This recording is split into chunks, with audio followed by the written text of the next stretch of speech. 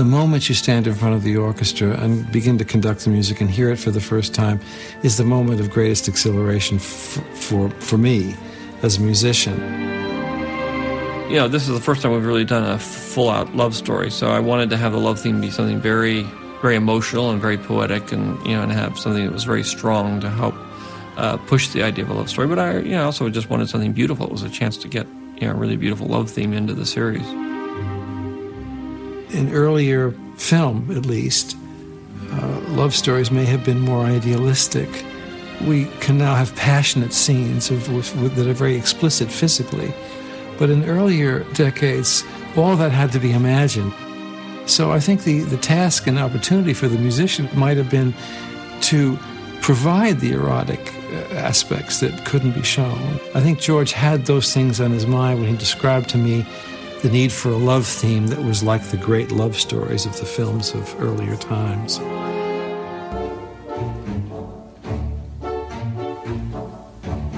Welcome, everyone from across the universe, to the Wampa's Lair podcast. Star Wars is for everyone, so pull up a chair, get comfortable, and join the conversation with your hosts, Carl LeClaire and Jason Hunt, here in the Wampa's Lair.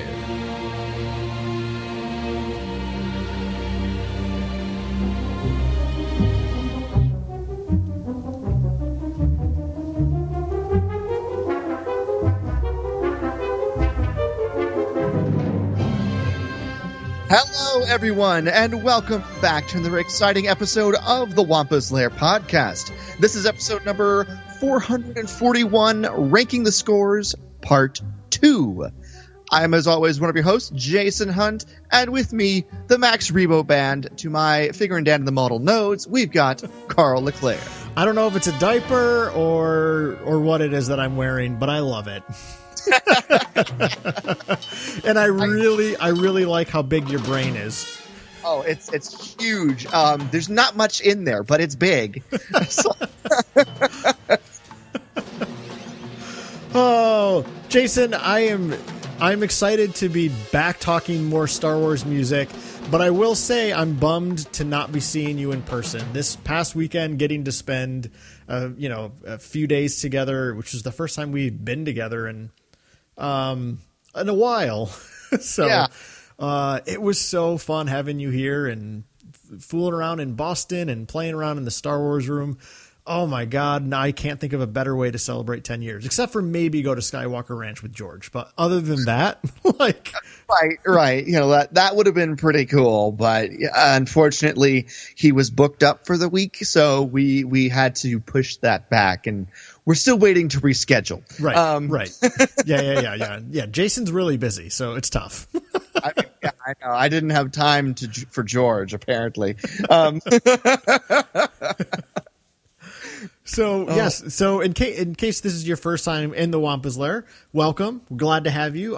Jason and I are in our celebration mode this entire month, celebrating 10 years of Wampa's Lair, and we really wanted to do something special together. So that's why Jason flew out to stay with me in Boston for a few days this past week, and we had a blast. And I'm sure a lot of you, if you follow us on social media, got to see a lot of the fun and the antics we got up to. We were real silly, and it was awesome. We, of course, watched the entire prequel trilogy together because, of course, we did. Yes. We listened to nothing but Star Wars music all day, played with action figures, played a lot of Star Wars Episode 1 Racer. Yeah. Which was unexpected, but a lot of fun. So, yeah. It was so fun. Jason also played some Jedi Knight, Jedi Academy, which was, Jason and I were talking about this, and sorry we're starting on a tangent, but there are certain video games that I find are actually really fun to watch people play. And obviously, right, this isn't a surprise. You wouldn't have things like Twitch today if people didn't enjoy watching others play video games. Right. But Racer is a super fun game to watch. And even Jedi Knight was really fun to watch Jason play. So I'm not a very good video gamer, and I know, Jason, you're not the best either, but you're better than me. So it was a lot of fun to watch, and we had a great time. I can't claim too much video game superiority. All I can say is that those two games were games I played a lot when I was younger. So it was a bit of muscle memory that came along with that. So. But anyway, we are back to continue our ranking of the 11 movie score soundtracks. We decided last week to break this into 3 parts rather than 2 because there's just so much we want to say when it comes to talking Star Wars music. So today we're going to cover our number 7 through our number 4. So we'll save our top 3 for next week, which will be our official 10-year episode because it was late October of 2011. That we put out our very first episode. But Jason, before we get into more of our score rankings, we asked everyone last week what their favorite Star Wars movie soundtrack was. And we got a good smattering of almost, well, not quite half of them were represented, but what did folks have to say? What were some of their favorite scores? Well, we did get 7 out of the 11 represented on this list. All right, good, good, nice. Between Twitter and Instagram. So thank you everyone for weighing in, those that did. And if you didn't, come on, folks, it's Star Wars music. You gotta join in on the conversation, right? It's good stuff. That being said, in 4th place with 1 vote each, we had A New Hope and Solo, A Star Wars Story. In 3rd place with 2 votes each, we had The Phantom Menace, which I was a little surprised it was that low. Revenge of the Sith, and The Force Awakens, which I was a little surprised that was so high on our list. Well, at least our listeners, our Larians list. In 2nd place with 4 votes was The Empire Strikes Back. And here's the shocker, folks. In 1st place with 5 votes, Rogue One. So it's a very good score. Yes, it is. Yes, it is. Obviously, I talked about it last week. It's not one of I mean, I love all the Star Wars scores, but it's not one of my favorites. But it is real good. Yes. And I know you'll have a thing or two to say about it on this week's episode. So we'll get to that in a little bit here. But just as a reminder, so in lieu of doing a matchup or poll for next week, we want to invite you to help us celebrate 10 years of Wampa's Lair next week. So send us any questions you have, whether it's, again, about the podcast itself or any sort of random Star Wars question you have that you'd like to hear us respond to. Send those in to us on any of our social media or email, and we'll respond to those next week, which I'm super excited to get to. Yeah. We'll finish up this ranking, and then we'll answer your questions, which I'm almost more... I'm not sure which one I'm more nervous for, Carl. Well, I put in after you left, I was super bummed. I mean, when I drove home from the airport on Saturday evening, I was just like, oh my God, I miss him so much. So I just listened to all my favorite sappy Star Wars stuff the rest of the night. and I kind of buckled down and finished my list here, even for my top 3. So I'm feeling good about where everything landed. Good. I know where everything's landing, I think. So I just got to pick the tracks I want to talk about.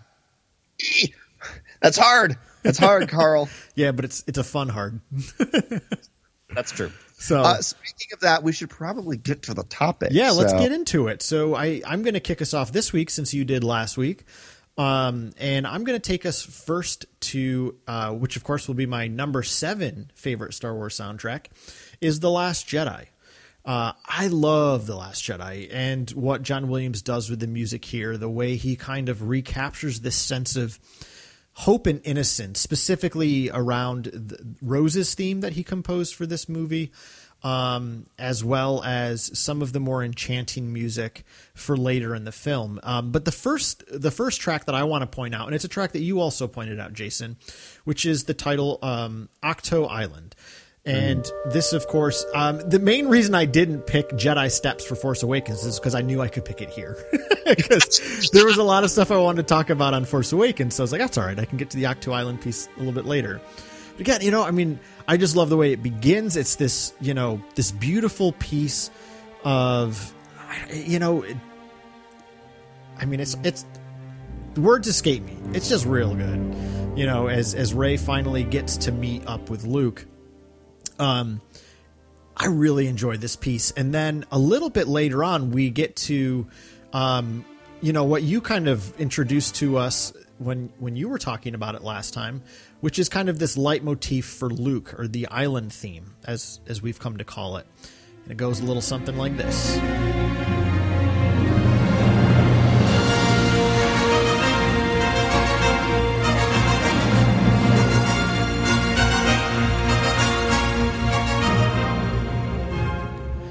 I love this leitmotif. That's, again, I don't know if he composed this specifically just for, to give us a sense of the island itself, or if it is for Luke. Maybe it's both and. But I like that it's played on trumpets. Again, kind of this heroic instrumentation, but there's a sense of melancholy to it. And I think that matches Luke so perfectly. He's our hero of yesterday, but he's in this state of melancholy. Right. And I just really enjoy the genius of the way he composes that piece. And the next piece I want to pick out is actually the very next track on the score, which is Revisiting Snoke. I don't have a lot of dark sidey type music, Jason, but this is one that it's so good to me. And again, this is a piece of music kind of derivative of the Snoke theme from Force Awakens, right? But here we've got these throat singers.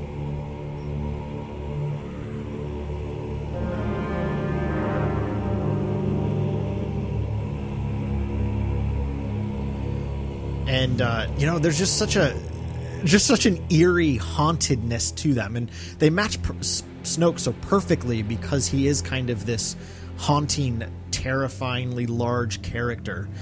And as the piece kind of goes on, it really develops the themes here. And we're going to get Kylo's theme here as he's being taunted.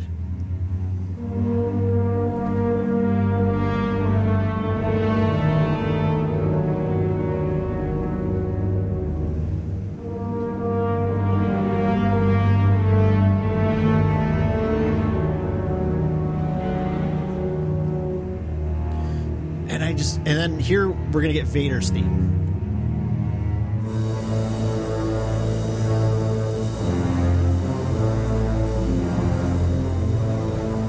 And I love the way how John Williams puts those two themes, pushes them up against each other, because this whole scene is about dressing down Kylo because he's supposed to be the new Vader, right? So just musically telling us that there's this Kylo motif that's trying to be the Imperial March, right? Like he's trying to be the epitome of evil, but he's not. He's not there yet. And then I just want to hit one more little moment in this, as the piece kind of grows, we'll get Kylo's Ren theme again at the end, as it kind of builds in intensity. And as it builds his intensity, he's coming undone as he smashes that helmet.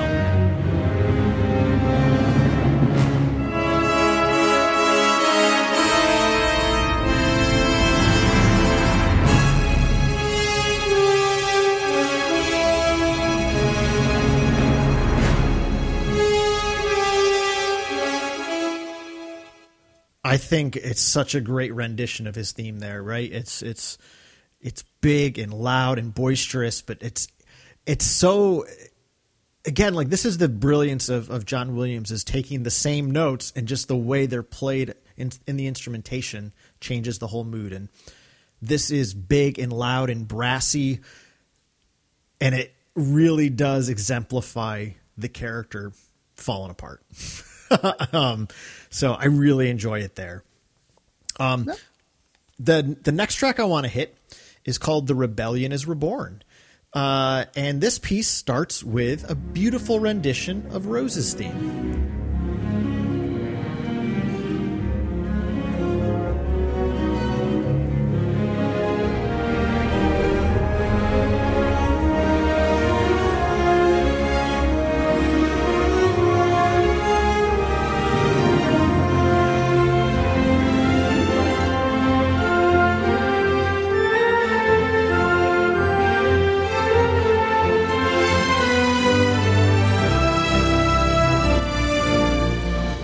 I really dig Rose's theme, Jason. It reminds me a lot of, again, just the feeling of Anakin's theme. There's this openness to it and innocence to this particular song. And it really beautifully captures her character, right? She is the innocent idealist of this part of the story. And I think that this theme beautifully captures that sensibility for her. And, you know, what's really neat about this particular track, Rebellion is Reborn, is it is kind of I do believe it's a kind of a concert piece for the couple big new themes for this movie. Because a little bit later on, we're going to get the island motif again, a little bit later on in the track. Played a little bit more jauntily, if you will.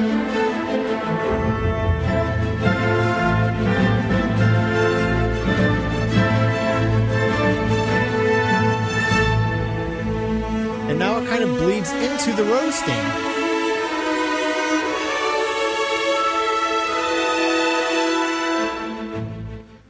I like the way John Williams smashes those two themes together in this particular track, because it's the innocence and hopefulness and optimism of a new generation kind of coming up to the melancholy of this isolated Luke Skywalker. And that's what it's going to take to bring the optimist back out of the isolated melancholic. That's not a word at all. Melancholic. Yeah, melancholic Luke Skywalker. So I really, really enjoy this track.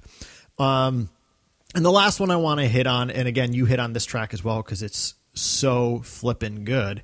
Can you guess which one I'm going to take us to, Jason? I'm going to guess it's The Spark. You would guess correctly then. Okay, good, because it is the best track on the soundtrack. I love the way it starts here with these very ominous notes, right? You know, there's something like mysterious and almost a bit foreboding.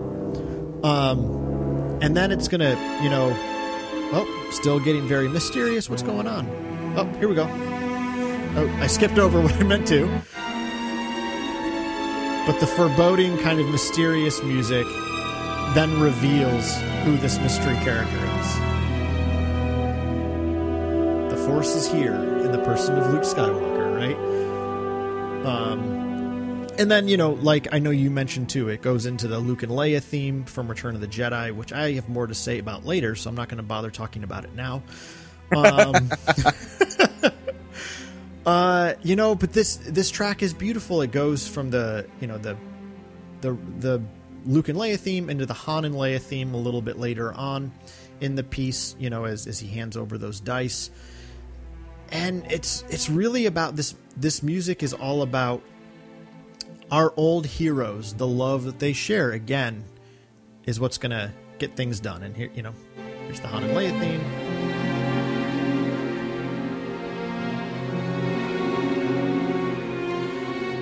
And then we kick it into like a whole new gear.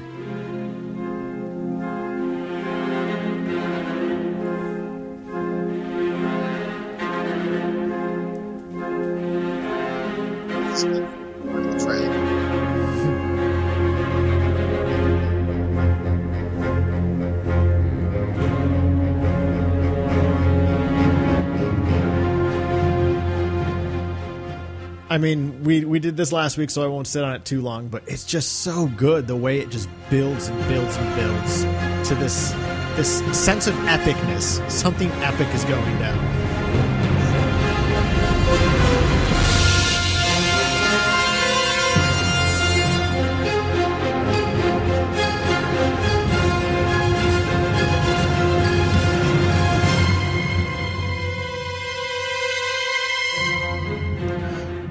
And I like how much horns are being used in this particular piece here at the end, because it's the announcing the return of our triumphant hero in a way, you know. But there's a maturity to it too.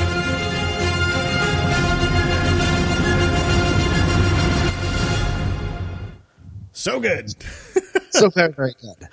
But yeah, so those are my highlights from The Last Jedi. Where are you taking us for your number 7? My number 7 favorite Star Wars score is actually the first one.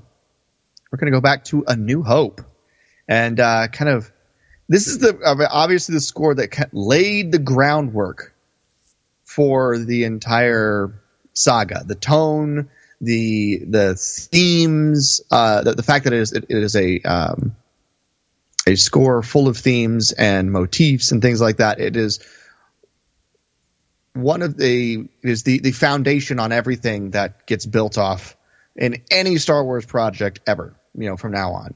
Obviously John Williams built on his own work, but it also influences Rogue One, Solo, and everything else that is made from video games, TVs, TV shows, animation, all the other fun stuff. So it is a fantastic score overall, but it sits down at number 7 for me.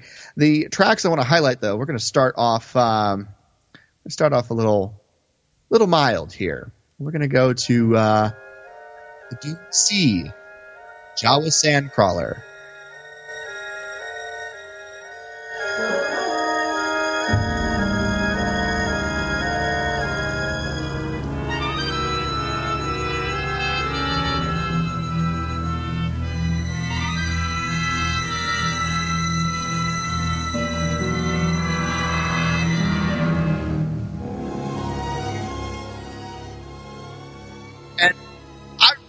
Track because it kind of gives us the idea that this is a wasteland for a while, and then as we get further into the track, when we transition into the Jawa Sandcrawler port track, it's like, yeah, it might be a wasteland, but there's some quirky characters out here, and some of them.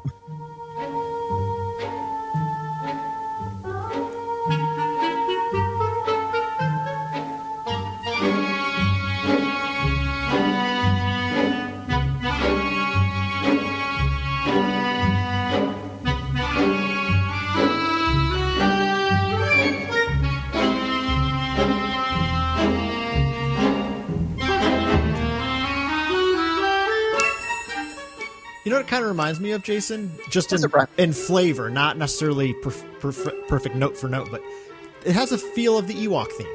It does. Yeah. It does. It is definitely the Jawa Sandcrawler and the Parade of the Ewoks are definitely tracks that relate to each other. Mm-hmm. So, which is something I love. Yeah. But it's a fun piece. I don't have a lot to say about why I like it. It's just it's actually kind of a world building piece of music, because that's what George Lucas was trying to do with some of this stuff.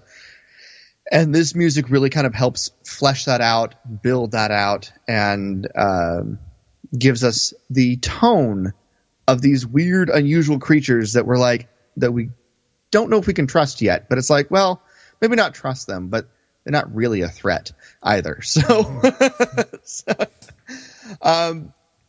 then the next several tracks I have here are going to be just very much Jason-centric tracks. The next one is going to be the Battle of Yavin. I'm not going to make you listen to the whole almost 10 minutes of it, but because I love the whole thing. I love the build-up of the ships take off and leaving to go fight, all the different combat that happens. But the one part I do really always love and always kind of sit up and pay attention to gets towards the end. And Carl, I think I've got that timestamp about 6 minutes, 38 seconds. Yep, thank you. Here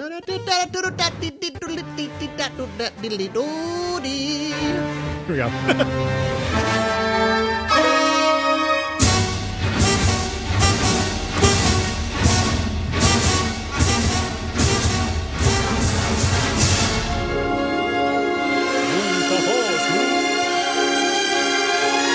Let go. No, trust me. No, you turned off the charging computer. Is everything all right? All right. So, this part of the track is just really great because it's ratcheting up the tension. You're wondering if our viewers are actually going to make it out. It takes a breather to give us sort of it's all going to be all right as Obi-Wan speaks to Luke. And then it just goes and ramps back up into the tension. It just builds and builds and builds and builds and builds until it finally just breathes a sigh as the Death Star explodes right before it fires on the Rebel base. And, everybody knows I love the action movies. So...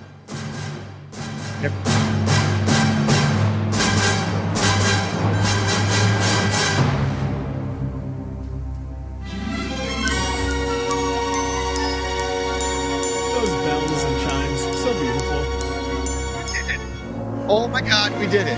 Great shot, kid. That was 1 in a million. The Force will be with you.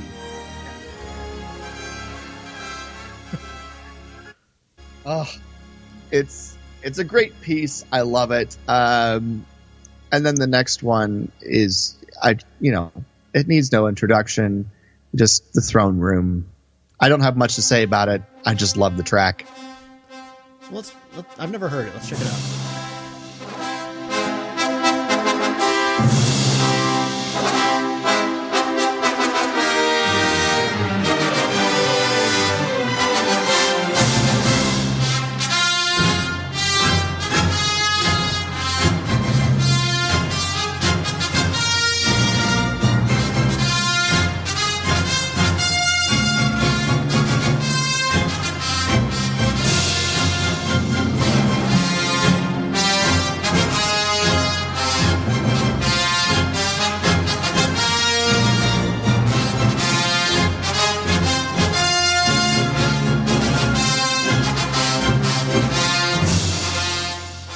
I mean, it's just a heroic march as they get their medals, and we wrap up and say, hey, these are the heroes. They saved the day. Congratulations to all of them and to all of you for coming along and witnessing this great adventure. But,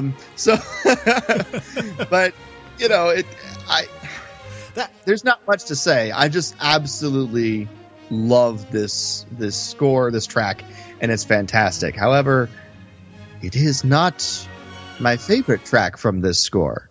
Well, really quick, I'm going to interject just because I love the point you just made and I want to expound on it. Okay. I like how you just said that this piece is also beautiful for us, the viewer, right? It's there in the movie to signal the heroic, triumphant ending. But I love the way you kind of centered that around. But yes, we as the audience, this is also there for us. We just went on this journey with these characters, and we get to reap that benefit. We get to reap the joy of their triumph. So I love the way you kind of connect that. Well, yeah, the music is what connects us to the story. Obviously, there's the themes and the elements of the story that we can, identify with. But the music is what, gives us that visceral connection to the story. And so the music is for us. It's not for the characters. And I think that's something to always keep in mind when watching, Star Wars or any movie.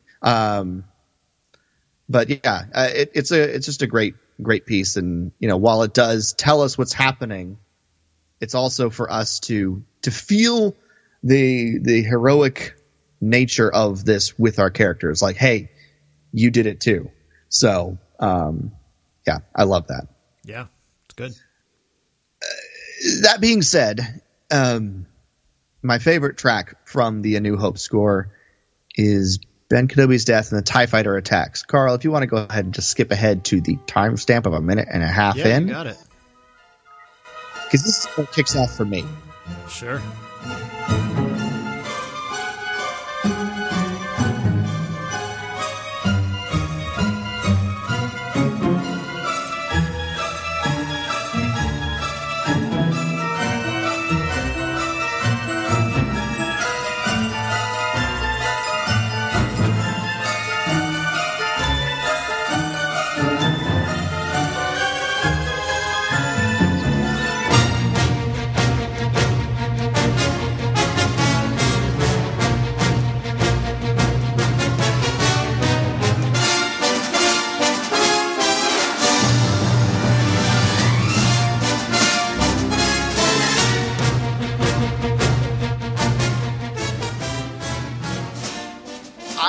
Love watching this piece of music get played live because no one in the orchestra is taking it easy. How could you?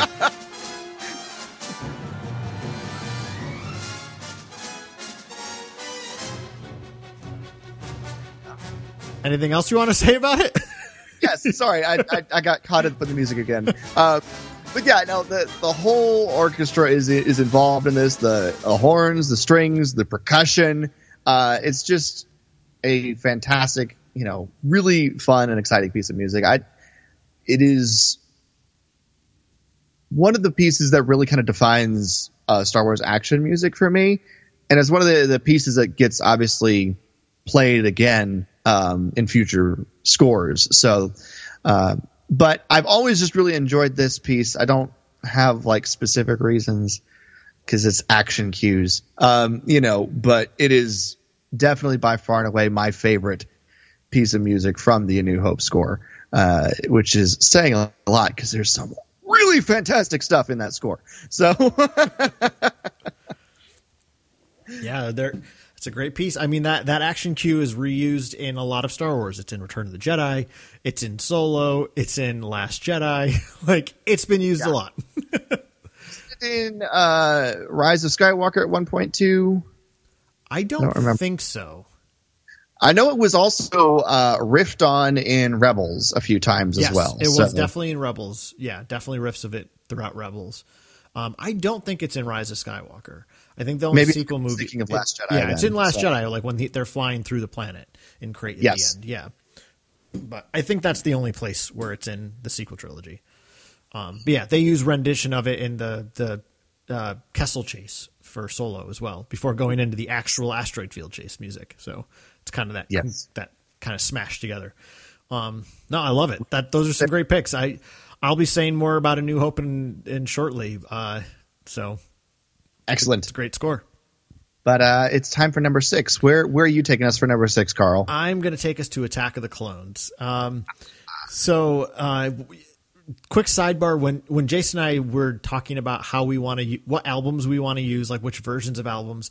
So they never released deluxe editions for episodes 2 or 3, let alone the sequel trilogy, which sucks because like there's so much good music that we don't get on the limited scores. Now again, this was probably like 2 or 3 years into podcasting, Jason. Someone was kind enough to send us almost complete scores for episodes 2 and 3. So I do have access to those. But I was like, all right, if I could draw on those, Attack of the Clones would definitely be in my top 5. But what kept it out was because I limited myself to the album release. And that's not to say that it's not good. I love the music of Attack of the Clones because it's anchored in one of my favorite Star Wars songs, Across the Stars.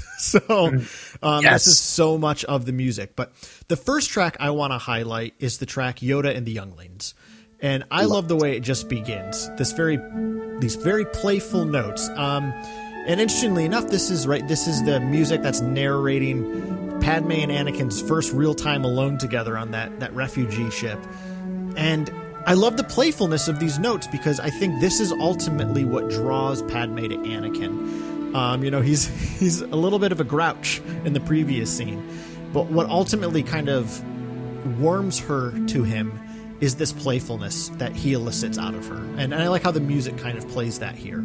It's just so brilliant and so beautiful.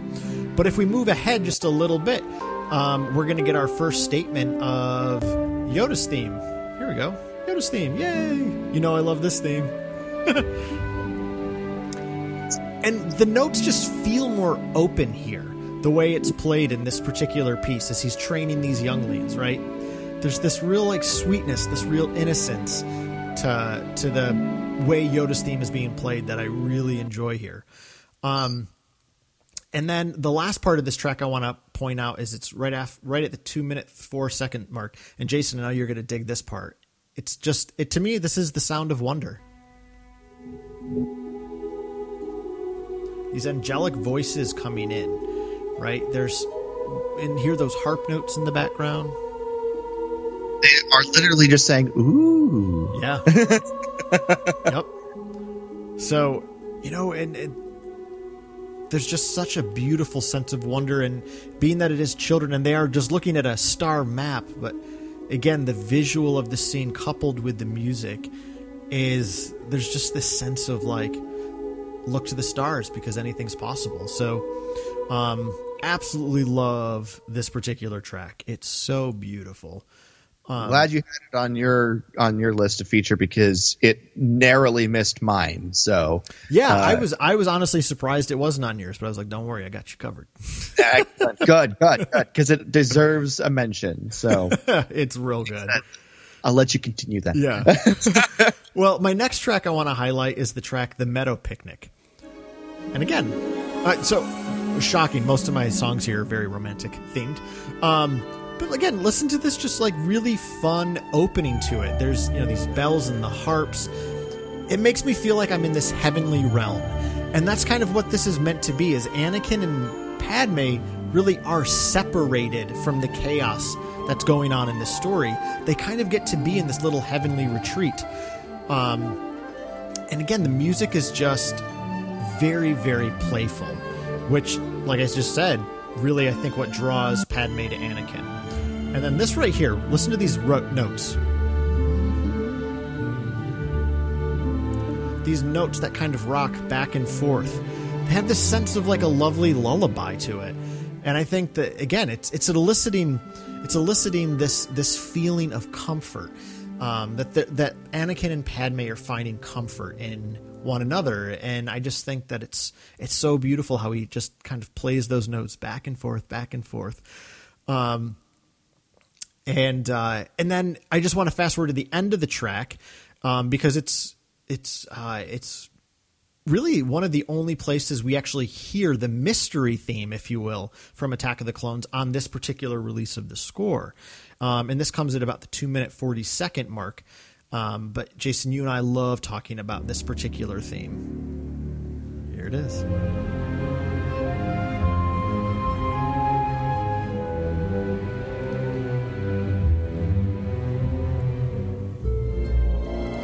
And I like how this is how this particular piece closes. So this heavenly little honeymoon, if you will, of Anakin and Padme, it can't last forever because there are these dark forces kind of behind everything. So again, it's a beautiful piece that starts with the optimism and the hopefulness of young love, but then it gets kind of this rough reminder of there's always darkness in the background in a way. Anyway, love that track. The next place I'm going to take us, Jason, is the track Return to Tatooine. Return to Tatooine? Yes. Again, love the way this piece opens. The music here is very similar, again, in flavor. Again, I don't know if it's note for note by any means, but the flavor of this particular opening track is very similar to the music that we get when Qui-Gon and company, Jar Jar and Padme, show up in Mos Espa. So it kind of, again, gives you this sense of comfort that we're in a place that's familiar. It's a place where we can kind of come home to, if you will. And then I'm going to fast forward just a little bit more to about the 1-minute 50-second mark, and we get this very conflicting music. These very repetitive string motions that kind of elicit the sense of stress Anakin's feeling over his dilemma. And notice that this is the same piece of music John Williams chooses to use again in Rise of Skywalker when Poe is talking to Zori Bliss.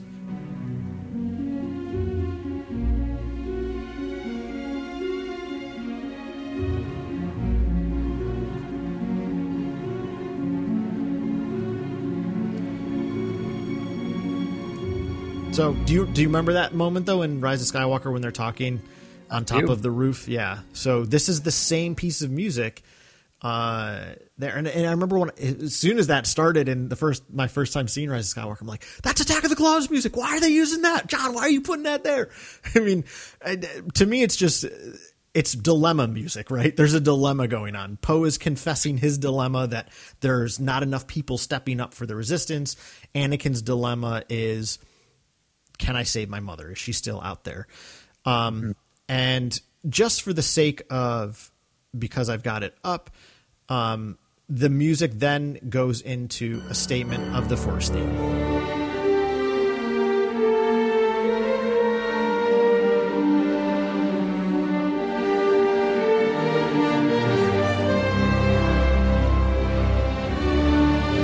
And again, beautifully used here. The first time we heard this music was at that same spot on Tatooine. And then as the Force guides Anakin out, boom, we get Duel the Fates. Sorry. I get so excited. It's a great theme, and it's one of my favorite statements of it. So it's real cool. It's real cool because again, the fates are what are at stake here. You know, what Anakin will find out is going to change the course of the story for him and the galaxy in a way. So, love it. Love that John Williams fits all of those in. And then, of course, Jason, I'd be remiss to talk about Attack of the Clones without, of course, talking about the guitar work in Zam the Assassin and the chase through Coruscant. I'm sorry. I think you meant to say Across the Stars. Correct. Carl. I said it wrong again. Yes, of course it's Across the Stars. You know, just a beautiful, sweet love theme about a forbidden relationship. That's what George really wanted it to be. George really imparted onto John Williams, I want this to be a beautiful piece that also gives you this sense that there's something forbidden here. There's a forbidden fruit. So it's both beautiful and tragic, all in one. And I think for myself, and again, this is me speaking out of my own experience, this is what draws me to this particular piece of music and to this movie in specifically is there's that loveliness and hopefulness of love and how beautiful and wonderful it can be. And yet it can also be really tragic, right? Sometimes things don't work out the way we hope. And I think that's what I love about Attack of the Clones and Across the Stars is that love is always beautiful, even if it doesn't work. So, yeah, I'm just going to let this bleed for a minute.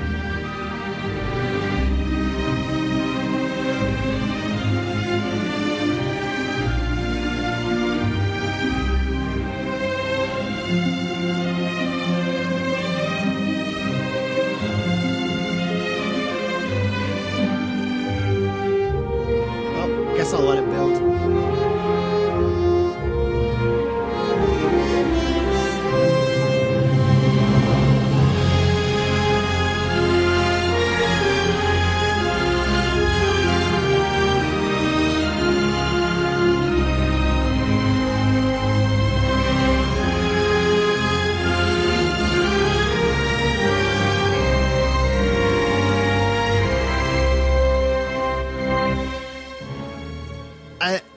There's something even about the way those notes work where it kind of builds to this climax and leaves you there for a second and then just falls right down. Again, just giving you the sense of how this love is going to work out for itself. So yeah, that is my number 6 Attack of the Clones score that I love so much. Excellent. Well, we're going to go into my number 6, which is also a middle movie. But considering I already did Last Jedi and Attack of the Clones last week, I guess you can imagine where that's taking us this week. We're going to be in Empire Strikes Back, Carl, which I figure you're probably going to talk about next week. You would be correct. Okay, fair enough. I do, I love all of the Star Wars scores. This one is one that I haven't spent as much time in as I feel like I should, but that doesn't mean that it's not a really, really good score because it is. And obviously we get a lot of new themes in this movie that carry over into all of Star Wars. And we're going to start off with the one that is probably rivals the Force theme as the most played theme in Star Wars. Particularly in this movie, but in general. Carl, go ahead and play that Imperial March for us.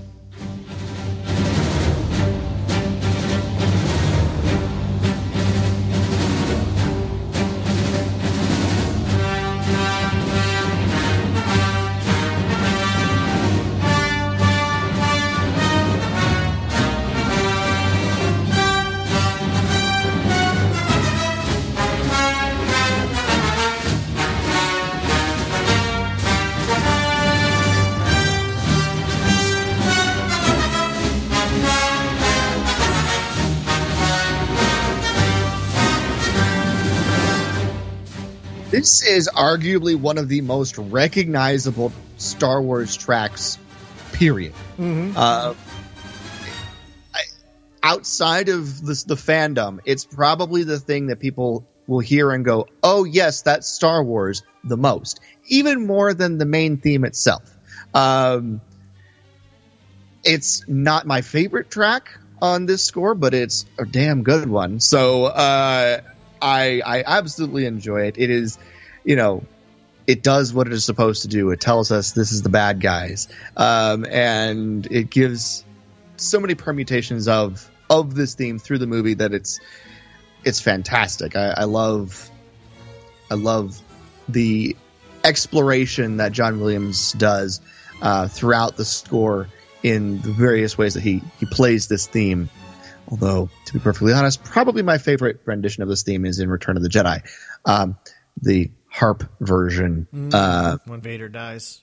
That being said, that being said, this is where it all kind of germinates from, so I have to give it its due here. Yeah. The next track I really want to highlight, though, is one that it keeps sort of subtly and quietly moving its way up my favorites list in general, which is a lot because it's probably one of the longest tracks in all of Star Wars scores, that being the Battle of Hoth. However, there is a specific portion of it that really is like locked into my brain right now. And Carl, do you have that up? I do. Perfect. Oop, let me back up a bit. We got to get that in all its glory. Okay, yay. The heroes, yay, they're going to do it. They're going to win the day. Hooray! Except you're not.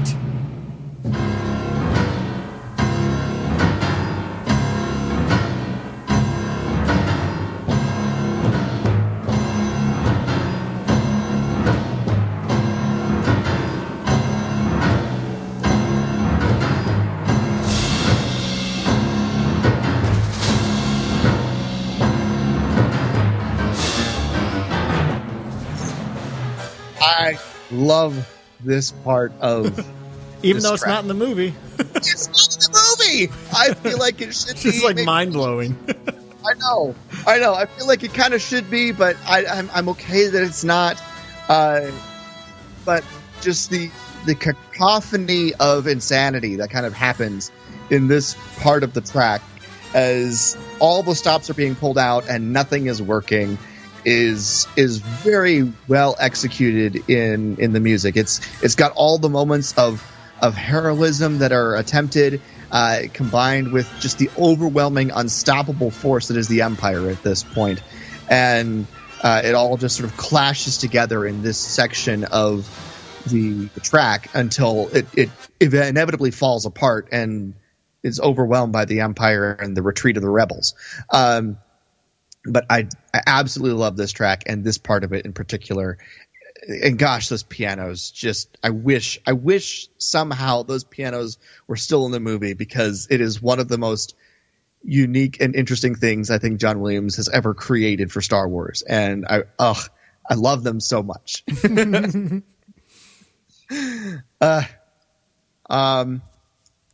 That being said, let's go ahead and move on to my only non-action piece in the Empire score that I have featured here, which I have no doubt you will talk about next week, Carl. This is, of course, Yoda's theme. And I'm not going to ruin it by talking over it, so we're going to let it breathe for a bit.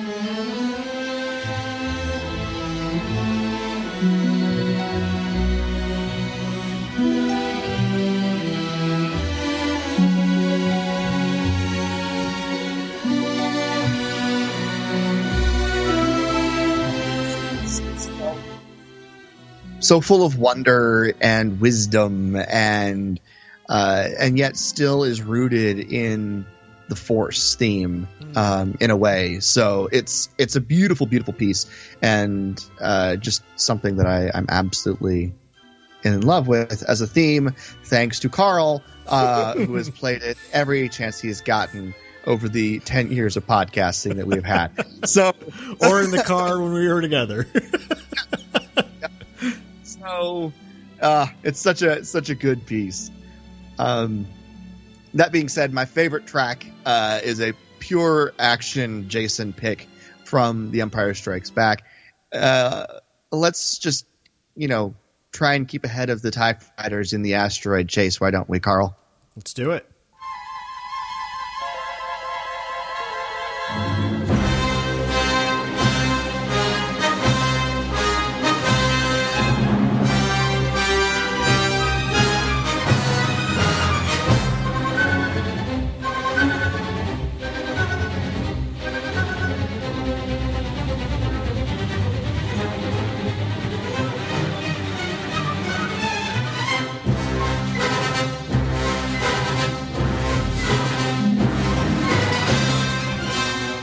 Will nothing go right for our heroes? No. But they'll still stay one step ahead of the Empire. That's what this is, and it is high intensity and fast paced as they race through all the asteroids there. I freaking love it. I don't really have much to say because it speaks for itself in so many ways, I think. And it's just exciting and fun, and I don't know how else to put that into words that I haven't already used. So, well, here, let's let it breathe here for a second, because this is a fun little part.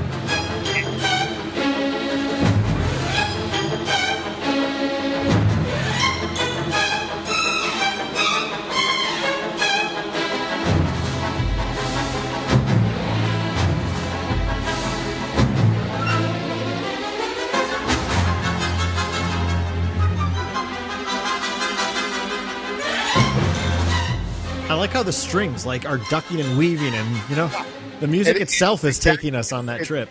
It's following the Falcon's path through in and around all the asteroids, and then it's got the big drum hits as the asteroids themselves come sort of moving in and out of frame and everything. So this is John Williams' form of Mickey Mousing, and if anybody doesn't know that term, Mickey Mousing is in the old Mickey Mouse or Looney Tunes kind of cartoons where, if they fall down, you had the big cymbal hit, or they jump up over something, the woodwinds or whatever sort of, would do that kind of thing. So that's Mickey Mousing. John Williams does it kind of, but in a way that isn't obvious. So, this is John Williams Mickey Mousing at its best. So gives you the feel of it rather than the actual literal visuals of it. Yeah. And I know that that's a very complex piece of music for orchestras to play, because the few times I've heard it live, it never sounds quite like the movie. And I'm not digging people. I don't mean that to sound derogatory to the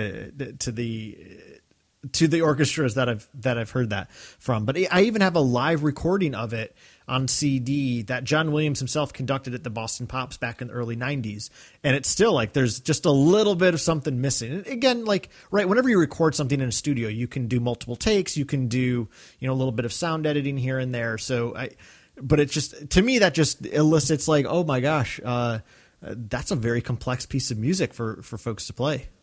It's very complex, and not only do you have one of the best composers writing it, but then he also had one of the best orchestras in the world playing it when they recorded it. True. So great point.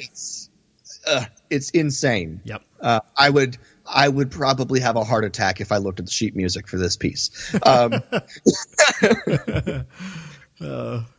What about you, Carl? Let's move on to number 5. All right. My number 5 was your number 7, good old A New Hope. I love the A New Hope score.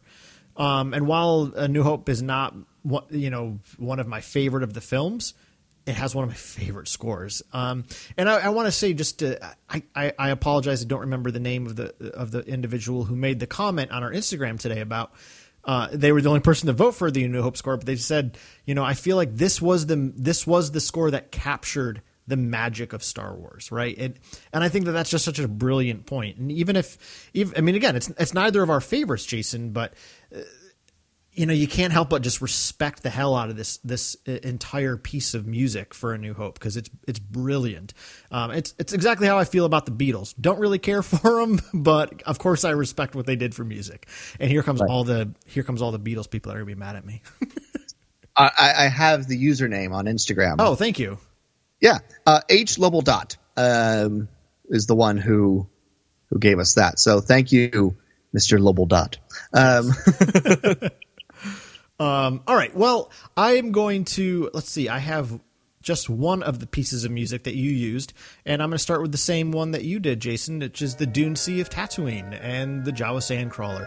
I won't play too much of it because we've already gotten to it this episode, but kind of like you said, you described it as this feeling of wasteland. To me, it's also this sense of tedious lifestyle, right? Like there's just a monotony here. It's a very boring space of existence in which to live. Not ideal for anyone to be at. But a little bit later on, in the track, we do kind of get this, the what I call the traveling Jawa music, which I think I played a bit for you too, but here it is again. Yes. Very whimsical, very fun, but very measured. Kind of like that Oompa Loompa song. Right? Like, it's kind of got that same kind of, just like bop your head, move your feet. But I like it. It's just like the very regimented, kind of mundane, day in, day out lifestyle of a Jawa. And yet there's still something a little bit noble about it. Right here, John gives us these bells and these chimes. It may be a monotonous, boring life, but it's a noble life, and we should celebrate that. Right? So, like, there's even, John Williams even has respect for just the everyday existence of a Jawa. I gotta love that. So that's the first track I wanted to point out. The next track for me is the track Tales of a Jedi Knight, Learn About the Force. Love how it begins here. Very whispered notes, as if Luke is being told a secret, right? His world is slowly opening up, and it's something very wonderful. And, we keep getting these chimes here. I think here they're about to come again.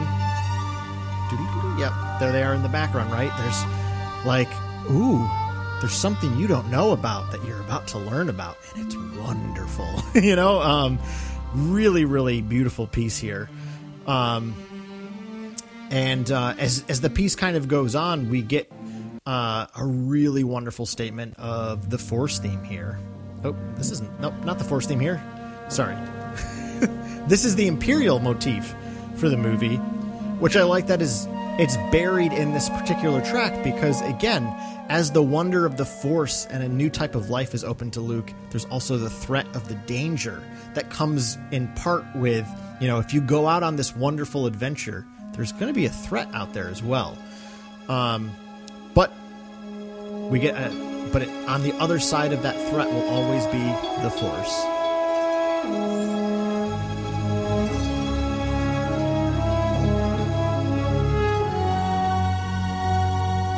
And I like these notes, how they... I don't know if that's vibrato or what. Again, I don't know music language well enough, and I'm embarrassed. I think that's vibrato, yeah. Yeah.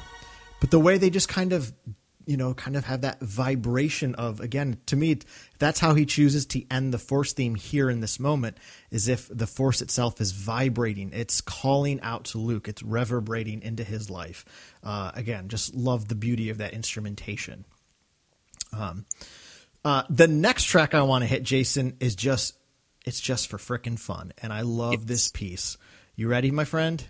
I want you to come to this jazz bar with me and take in this music.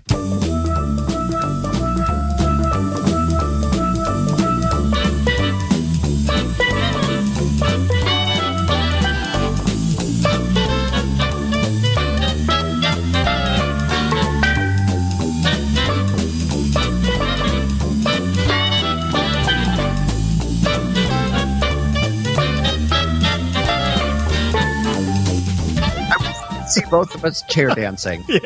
Yeah. It's not such a pretty sight, but we're having fun. I think we talked about this recently, Jason. I don't know if it was on the show or if it was just you and I chit-chatting for the fun of it. But the Cantina Band number 1 is the perfect piece for when Luke comes into that world. In the movie, I definitely prefer Cantina Band number 1. But when I'm listening to the score, I prefer this rendition. I prefer this song because, again, it's got this very jazz lounge feel with that really cool funky bass line running throughout the entire track. And it seems like a piece of music that I just want to go sit at the bar, kind of bopping my head, with my buddies, just kind of enjoying a nice taste of spiked blue milk and just having a good time. Right. That's why I love this piece so much. I got to give a shout out to a little bit later here. Get some steel drums. Steel drums, baby.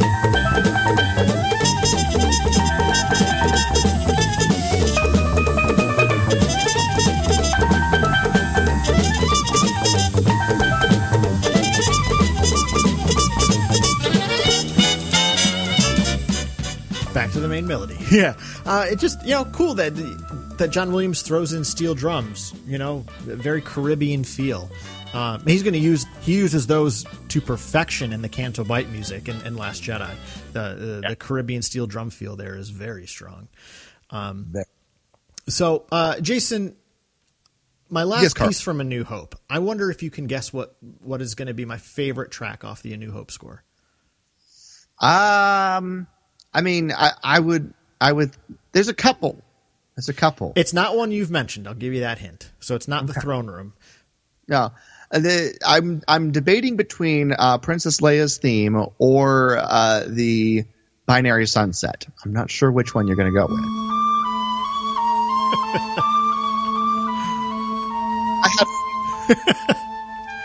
It is, of course, Princess Leia's theme. And Jason, this is a theme that I have slept on for far too long. Here's that main melody.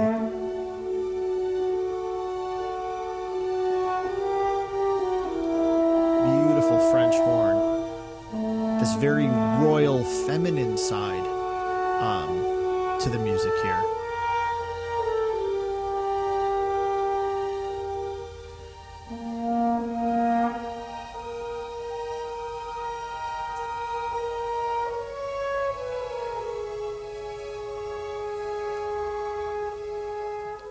I love how it takes its time too. Again, this is a concert suite of it, right? It's not particularly taken from a moment in the movie, but the way it takes its time, it's just like the character of Leia. She's a very patient, persevering character, beautifully placed. The French horn is so well used here, and again, horns are always, and again in Western music, kind of used to bring about the sense of royalty. But she's a different kind of royalty. She's not some mighty warrior king. There's something special about Leia. There's something different about Leia. And this music really seems to get at that. And like I kind of just said, I had slept on this track for so long. It's not like I never liked it. It wasn't until I honestly don't know when it was. It was just a couple of years ago, though. I was listening to Star Wars music on shuffle, and it came on, and I'm like, holy crap, what a freaking amazingly beautiful piece of music this is. It is the only piece of Star Wars music that I've listened to live that I have cried to. So and that was when I went, years and years ago to Star Wars in concert by myself. I also went by myself. Woo! All of us loners. Yeah. But I heard it live, played there with just everything else going on, and it brought a tear to my eye. Yeah. Well, I want to just hit a couple of little moments in the track here. This is the first one.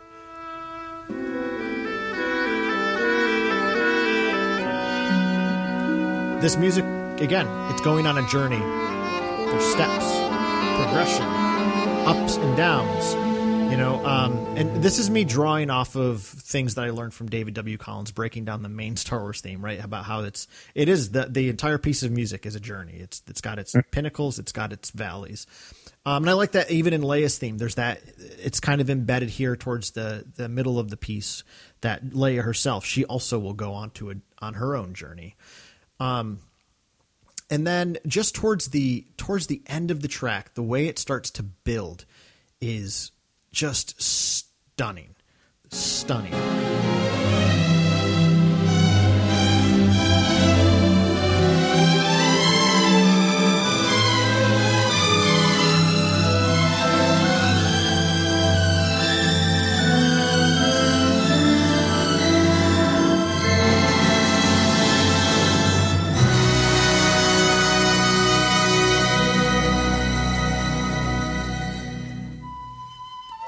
And to me, it's just, this is telling us that Leia's journey will see her come out on top, that she is going to overcome all the valleys that she will face, because she is royalty. And as Lor Santeca so infamously said, to us, she's royalty. Indeed. So yes, that is my favorite piece of music from A New Hope. It's a beautiful one. It's a very, very beautiful one. Ugh. How do I follow that up with my number 5, Carl? Yes, Jason. Where are we going for your number 5? Somewhere very not beautiful. We're going to go to Revenge of the Sith. And we're going to start off with a little track that's not heroic, not successful. It's Anakin's betrayal, Carl.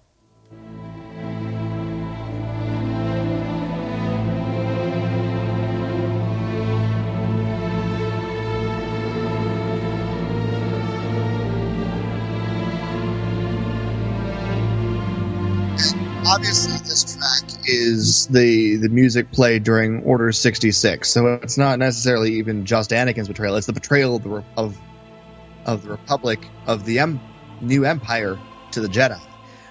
This is as we lose the defenders of peace and justice in the galaxy, and it's heartbreaking. It's mournful. It's a lament as, you know, it builds and builds as more and more of our heroes fall, you know, meet their ultimate fate, and it's just in distress.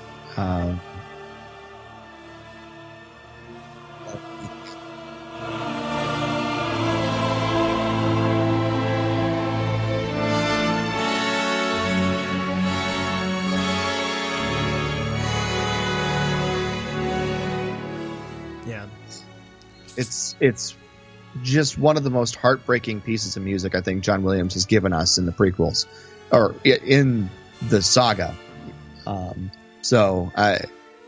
It is one that frankly, it is one that I almost feel bad if I ever try to skip it. Like, it's one of those things that I kind of feel like I need to listen to this. I need to see it through to the end. So, but it's beautiful, but it's also haunting and melancholic, and it is a lament. The fall of the Jedi. So, but the next piece I want to go to is one that I have always enjoyed. It's, I feel, one of the more underrated pieces of music in the whole Revenge of the Sith score. And Carl, give us a little taste of Grievous Speaks to Lord Sidious. Happy to.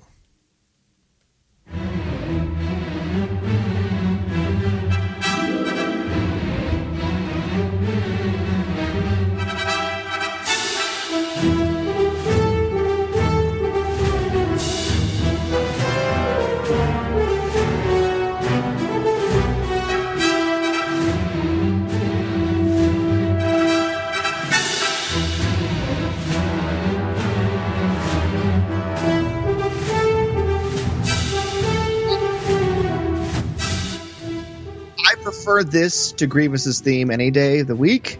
Here we go.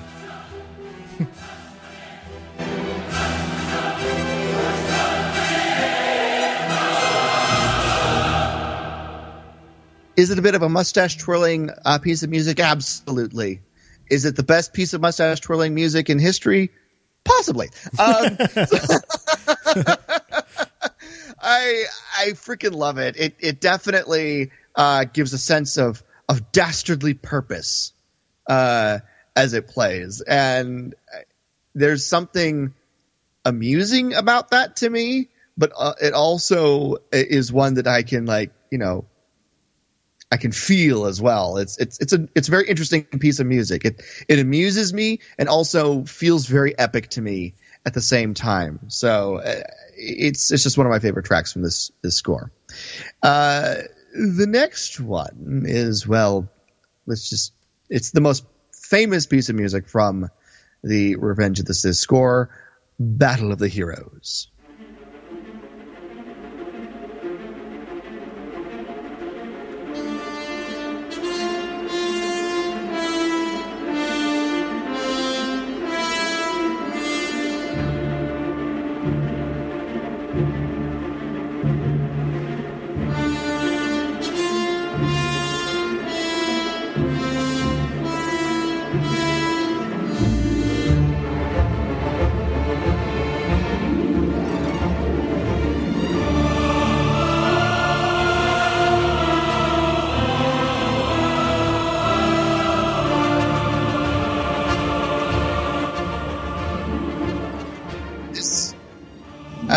This is the piece that sets the tone for the entire Revenge of the Sith score. It is an epic, but it's epic and impactful enough to be part of a war movie, but it also is a tragic theme because it is the destruction of the friendship and the relationship of these two heroes, Anakin and Obi-Wan in particular, but also just in general. And I almost put the track Anakin versus Obi-Wan in here, but that one is so built off of this track that I kept Battle. So it is just an incredible and epic score that still gives us the tragedy that this whole movie has to give us. So it's just, it's beautiful. It's breathtaking. Yeah. This has never been a favorite of mine, but I'm so glad you've brought it up because it is awesome. And to me, it's the most comparable theme to put it up next to is Duel of the Fates, right? They're both these epic fighting moments, but there's a huge difference. Duel of the Fates has vocals, right? Has choir singing, but they actually are singing words. They're actually singing this like poem of fates and darkness and light and blah, blah, blah, this endless battle. What it seems like though in Battle of the Heroes that I really love is that the voices are just screaming in a sense, right? Like they're not singing words. They're just evoking emotion. It's just these crying out of, just tragedy of this friendship being torn asunder. And you feel that with the strings underneath that whole piece, the way they're just do. Like it's so relentless that matches the speed of how quickly this friendship is ending. And then the choir, right, to think of a Greek chorus, it's just them calling out like you said, lamenting what's falling apart. So yeah, it's such a brilliant piece. It is. However, my favorite piece from the Revenge of the Sith score is one I believe you had on your I did list last week, and that is Anakin's Dark Deeds.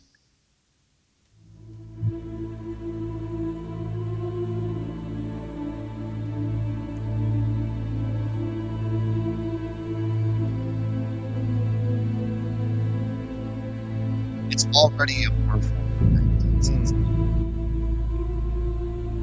I think someone has died. Yeah. Not only the Republic. Yeah. But it's not over yet.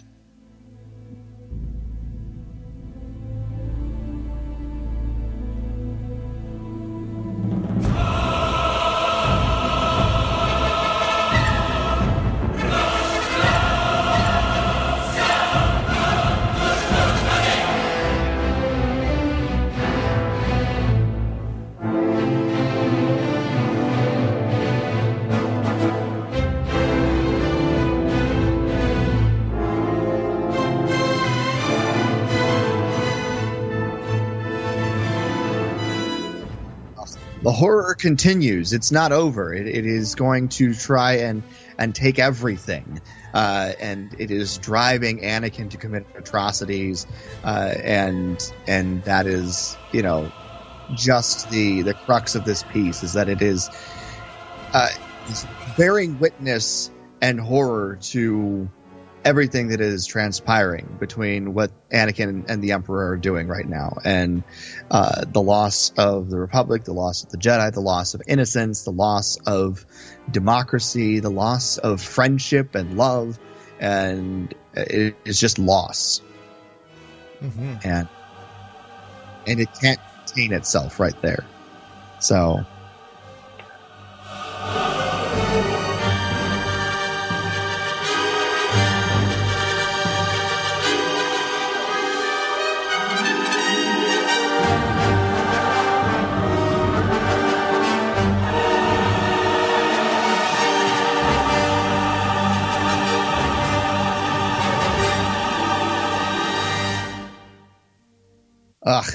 so very good. So very, very good. And it is one of my favorite pieces of music in all of Star Wars. John Williams surpassed himself with that piece, in my opinion. It is just incredible. So, and I won't mention the end like you did, because you already talked about it last week, but the ending of it where it just, does the repeating step downs is just it's heartbreaking the way it plays out. So, but that is my number 5. Great piece. Great stuff, man. Love them. Carl, we got one more to get to each before we close down this episode. Yes, indeed. And I have a feeling my number 4 is going to be in your top 3. And I know you and I share two of ours. There will be the same in our top 3, which is really fun. But this is one I know you'll get to next week, but it's, of course, Return of the Jedi. I love the Return of the Jedi score. And it's so interesting that the LP vinyl release of this soundtrack in 1983 was the only one to only get 1 disc. It was the least amount of music released with the film. And I mean, obviously I wasn't alive then, but I know a lot of fans were really upset and bummed. Like, why aren't we getting more of the music? But that said, the album is still awesome, and every version of this score just keeps getting better. And of course, we're drawing from the deluxe 2 CD set from 1997 with the special editions, and it's just such a good, incredible score. And interestingly enough, to kind of compare it to what you were just talking about with the Revenge of the Sith, right? They're both the end of their trilogies. And one trilogy ends in tragedy, which is all of the music of Revenge of the Sith is really rooted in that. But Return of the Jedi has a very fun, joyful sensibility to it that I really like. But that said, without even giving any examples of that, though, the first track I want to shout out is just my favorite piece of source music in all of Star Wars. And this is a track Jason has heard a lot of with me on our several road trips over the years. It's good old Jabba's Baroque recital. I love this song so much. It's emblematic of everything Return of the Jedi. I don't have a lot to say about it other than because, again, I love it. I love how classy it feels. And how ironically classy it is, considering it's for Jabba's palace. And this is the piece of music that's playing as the droids come in.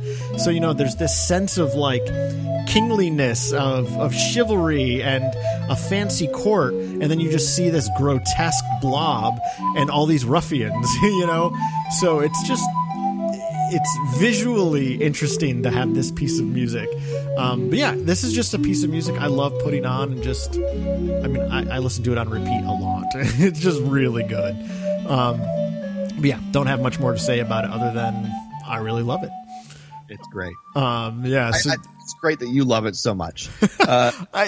if you are listening right now and you also love Jabba's Baroque Recital, please, please, please message us just so I know I'm not alone. Like, I don't care if I am, but I would love to know if there's someone else out there that gets as excited about this piece of music as I do.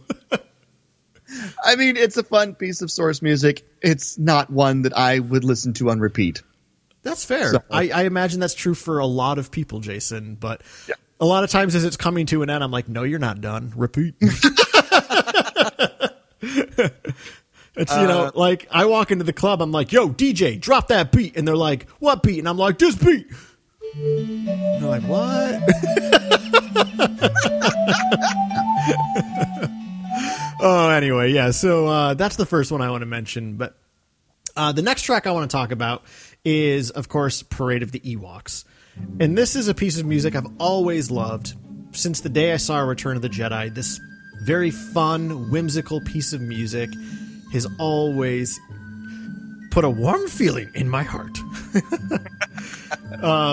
You know, it's again, it kind of like that similar flavor to what we talked about with the Jawa theme, right? It's this sense of adventure, of going on a journey. And I like how much of the beginning part of the track is played on these recorder-like instruments, right? To give it this really sense of nativeness, this sense of the fact that the Ewoks are an indigenous people of Endor, and they're using kind of these traditionally indigenous instruments to play. But then, of course, we get, you know, I think this is a clarinet. Is it a clarinet? No, not a clarinet. I don't know what the hell it is. No. But it's really fun. Yes. And I would be remiss to not mention the fact that the reason this track has quickly climbed towards the top of some of my favorite Star Wars themes is the times you and I spent in the Endor Forest the last couple of summers. Yeah. I mean, we had this song on repeat a lot. It's perfect for walking around the redwoods. I'll probably mention it next week, but this is like my hiking music. Like if I end up humming something while I'm out hiking anywhere, it's most likely this. So yeah.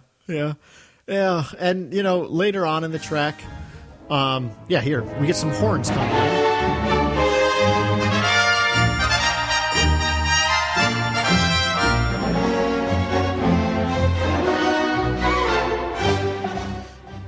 And I like the way that John Williams, as the track progresses, brings in the horns to play the same melody we've heard a couple of times already throughout the track.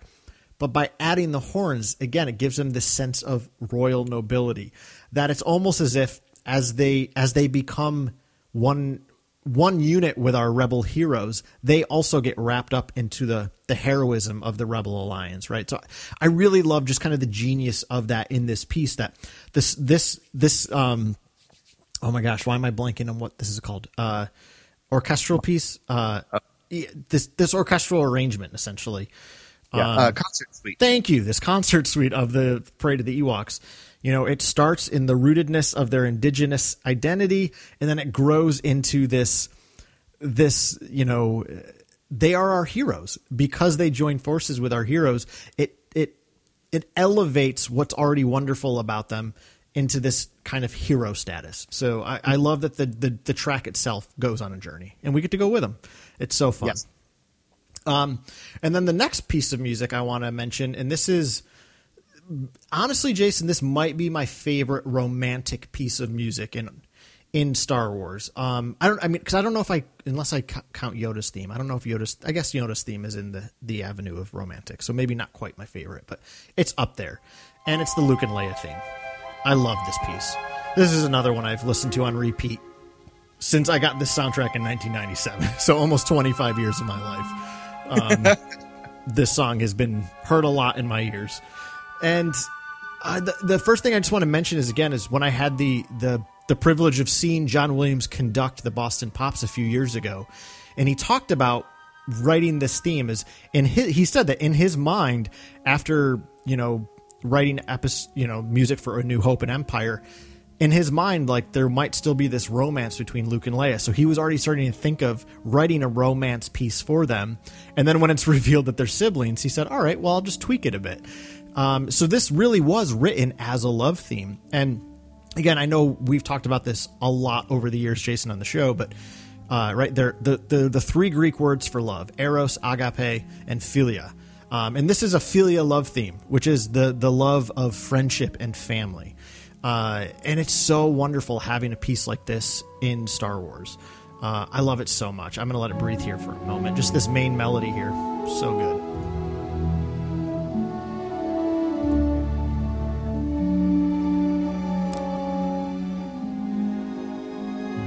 And then I'm just going to take us forward a little bit to where it really, really builds up to show us like the potential of this love.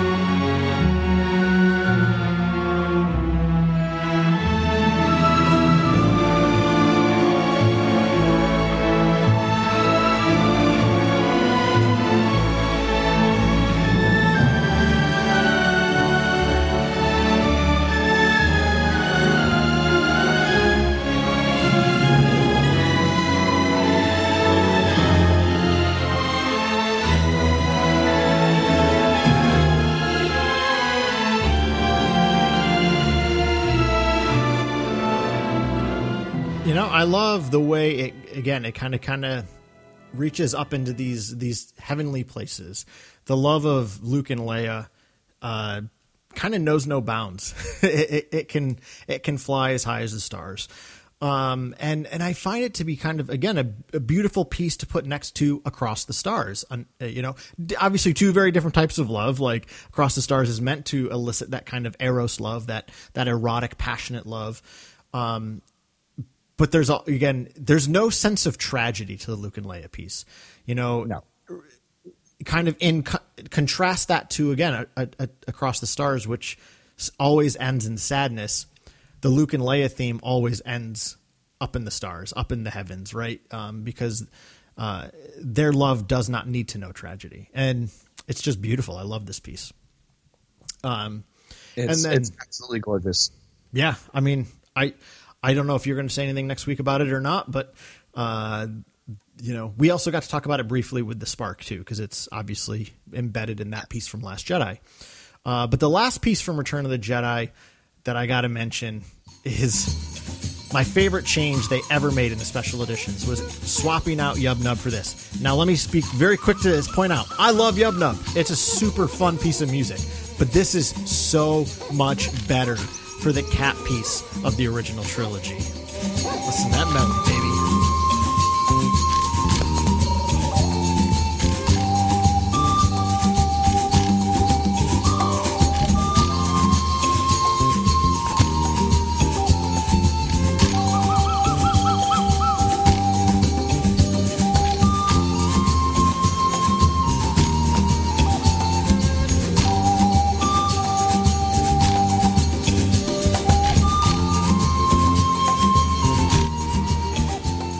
I love how it's all played on a recorder, or what I assume, if not a technical recorder, something similar to a recorder, which again, it still keeps the spirit of Yub Nub. It has that tribal sensibility that this is a song that the Ewoks could be playing on one of their tribal instruments, but there's something more to it. There's something more grandiose to it, if you will.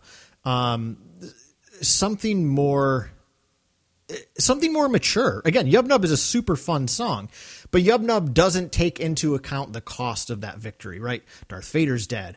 Well, I guess that's the biggest thing Anakin's dead, but right, like there was a cost to this victory that Yub Nub just kind of sweeps under the rug. And again, I don't say that disparagingly, but just the difference in these tracks.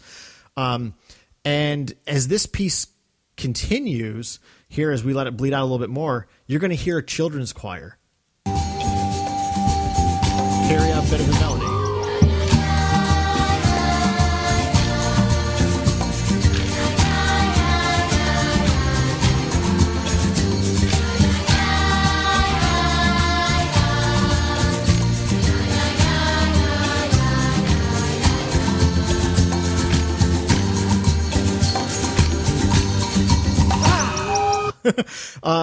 When I hear, I just want to point out, yeah, all those listening at home, Carl and I are once again chair dancing. But this children's choir here again is a beautiful cap piece to the end of this saga, because you know what else had a children's choir to start the saga? Good old Augie. Yep, Grand Municipal Band at the end of the Phantom Menace. Right. So it's just really neat that we get. Now, granted, Phantom Menace wasn't out yet as of '97 either, so it's not like John Williams consciously did that. But it is cool that it happened all the same. But yeah, you know, the children's choir again just evokes this sense of that innocence that our story began in. It finally can have its voice heard again. You know, the voice of the innocence and the goodness of the galaxy can be heard again. But then we get one more change as John Williams decides to use that same melody one more time, but bring in an adult choir.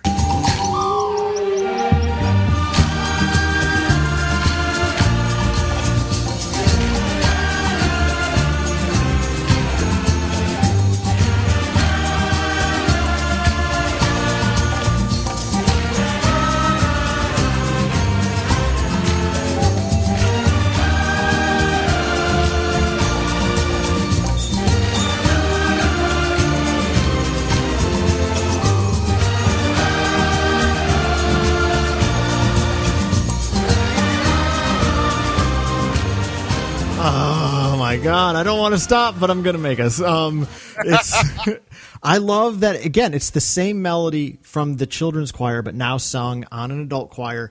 And to me, what that immediately made me think of as I was listening to it on repeat a lot in the last couple of weeks was, this is a multi-generational story. That's the wonder of Star Wars, right? You know, kind of in that same spirit you were talking about earlier with the throne room piece from A New Hope, right? We, the audience, get to get caught up in the triumph of that adventure.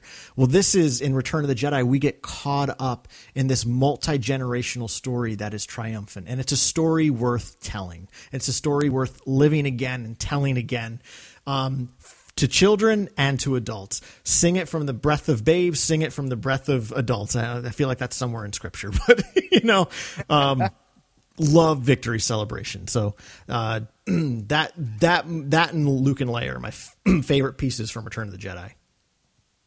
It's amazing. I love it. It's also one of my favorite changes that they made to the special edition. Not that I watched the original version that much. Sorry, folks. I know, bad Star Wars fan. False, Jason. But you weren't alive. Who cares? I wasn't alive. Who cares? I was introduced to Star Wars with the special edition, so I never heard Yub Nub in the movie. I think I saw that once in the movie, and I definitely prefer this. Again, yeah. Love Yub Nub. It's a fun track, but this works better as a finale piece for the original trilogy. Agreed. Yeah. That said. Yeah, Yub Nub, super fun, but not quite Victory Celebration. Nope, not quite. That being said, let's get to my number 4 so we can wrap up this episode. My number 4, we're going to go to Rogue One, ladies and gentlemen. I don't have a lot to say about my first track here, other than I love the sound it brings to the Star Wars musical lexicon now. It's a great tweak on an old sound that we've gotten a lot of over the years. And it just needs to come with a bit of a mustache tweak and a flourish of a cape. Carl, give us the Imperial Suite.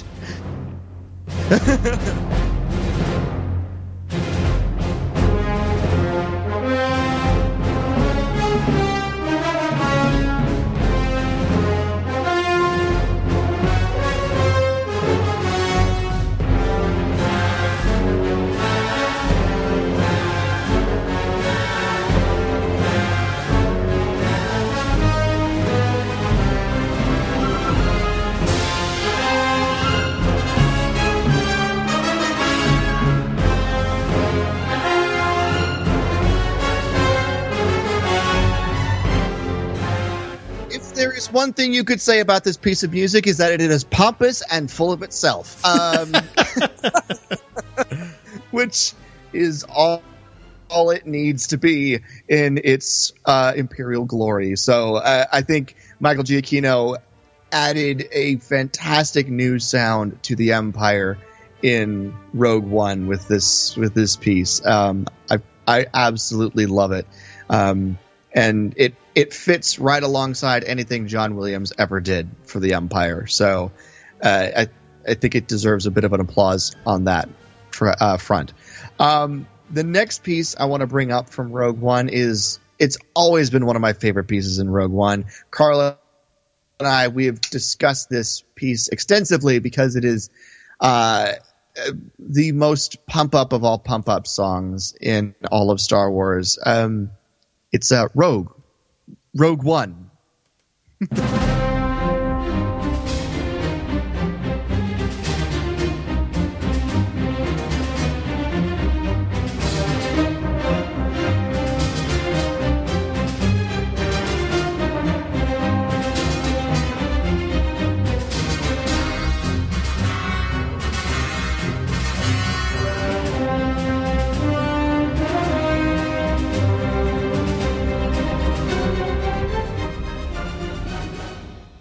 And if you want to break down on all of the great intricacies of this piece with the Force theme embedded into it, its sort of echo and reprise that it does after the heroes fly off from Yavin 4, go listen to Carl talk about it last episode. But this, because that's some great insight into the piece of music. There's some fantastic stuff, but it's also just one of those tracks that, if you need to feel like excited and pumped up and ready to face the world for anything you're about to do, listen to this because it will do.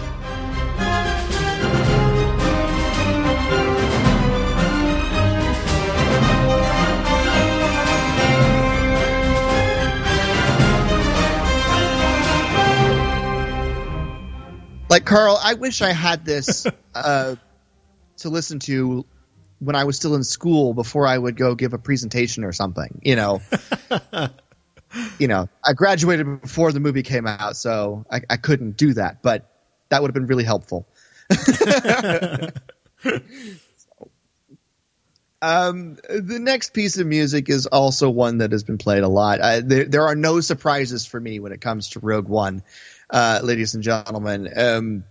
This next one is action, emotion, heroism, and tragedy. This is the Master Switch. Master Switch.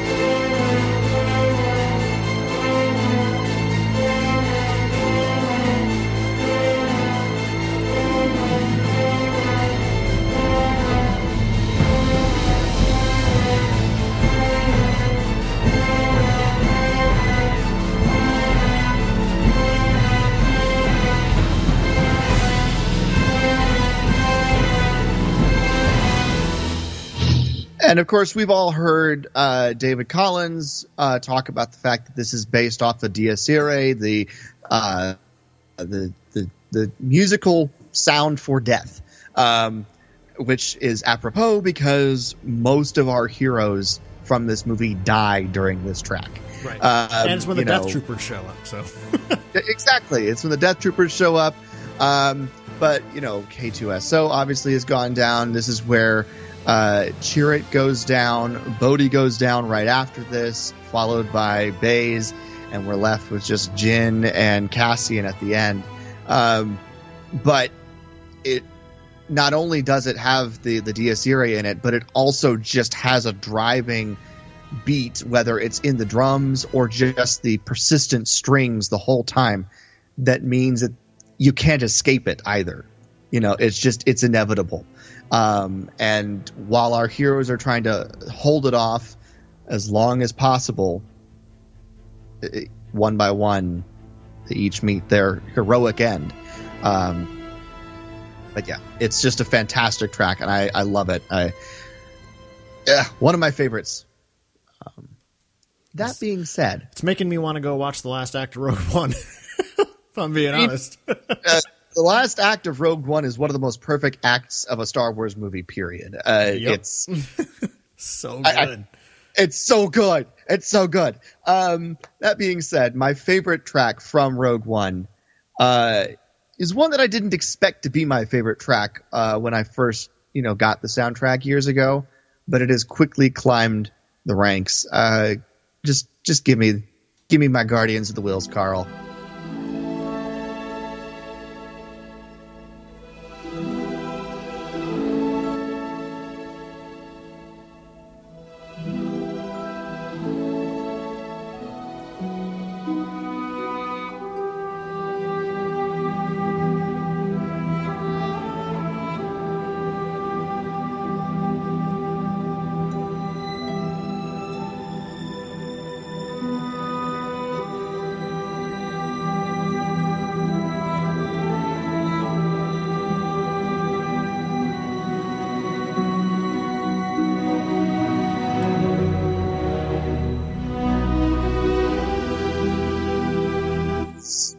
It is a beautiful track that speaks to history, speaks to, nobility, and has a story embedded in every note of it. It's also a piece that has made me appreciate Yoda's theme a lot more over the years, in addition to Carl, because I believe it is loosely kind of inspired by Yoda's theme. Same it has flavor. the same sort of tempo and sound to it, and it is absolutely gorgeous. However, I do like it a lot more than Yoda's theme. Not gonna. That's fine. But it is possibly my favorite slower piece of music in Star Wars, period. My more romantic theme, as Carl calls them. So I absolutely love it. And then, of course, it just builds at the end with the full choir and orchestra to sort of close out.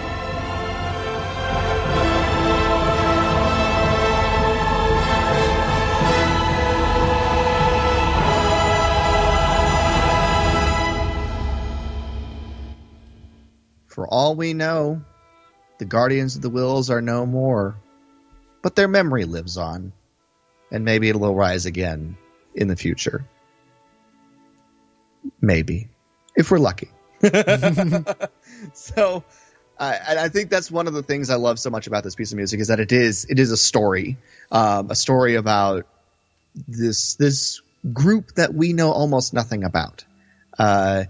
With the perhaps slight bit of hope that their memory will live on and we might see them rise again in the future. So, yeah, I've always loved the way you break this piece of music down, and it's one of my favorite pieces too. And I don't know why I didn't put it on my Rogue One list, but there's just so much good stuff in Rogue One. It's such a good score, but yeah, I love the way you've always kind of explained it in this, that it has this history, right? It's a song with no actual verbal storytelling, and yet is so rich with some level of history to it. So yeah, so good. It gives me chills every time I listen to it, and I'm got them right now. So, but Carl, we made it. We made it. Yes, number 4. Yes, much less issues this time too. I'm so happy. But yeah, so next week we will finish out with our top 3, which obviously you already know 2 of. Well, you know all of ours if by process of elimination, but 2 of ours will be the same. But in case you want the hard specifics, come back next week, please. And Jason, I can't think of a better way to celebrate our 10th our 10-year actual anniversary of our first ever episode than by talking some of our favorite pieces of music from Star Wars. And of course, answering some of your awesome questions. We've gotten some freaking wonderful questions so far. Some very thoughtful folks that listen to the show. I'm so appreciative of all of you. So again, if you have yet to send any questions in and you would like to, please do so. Yes, please. We're very much looking forward to answering those for you.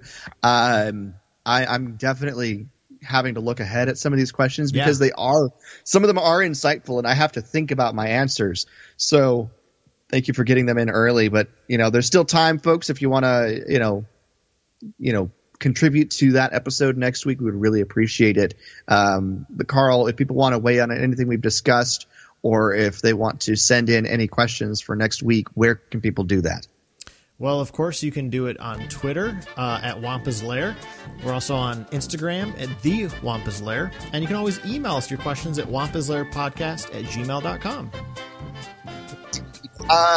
Anything else you got before we close down this musical episode? Nope, I'm just going to get my funk on.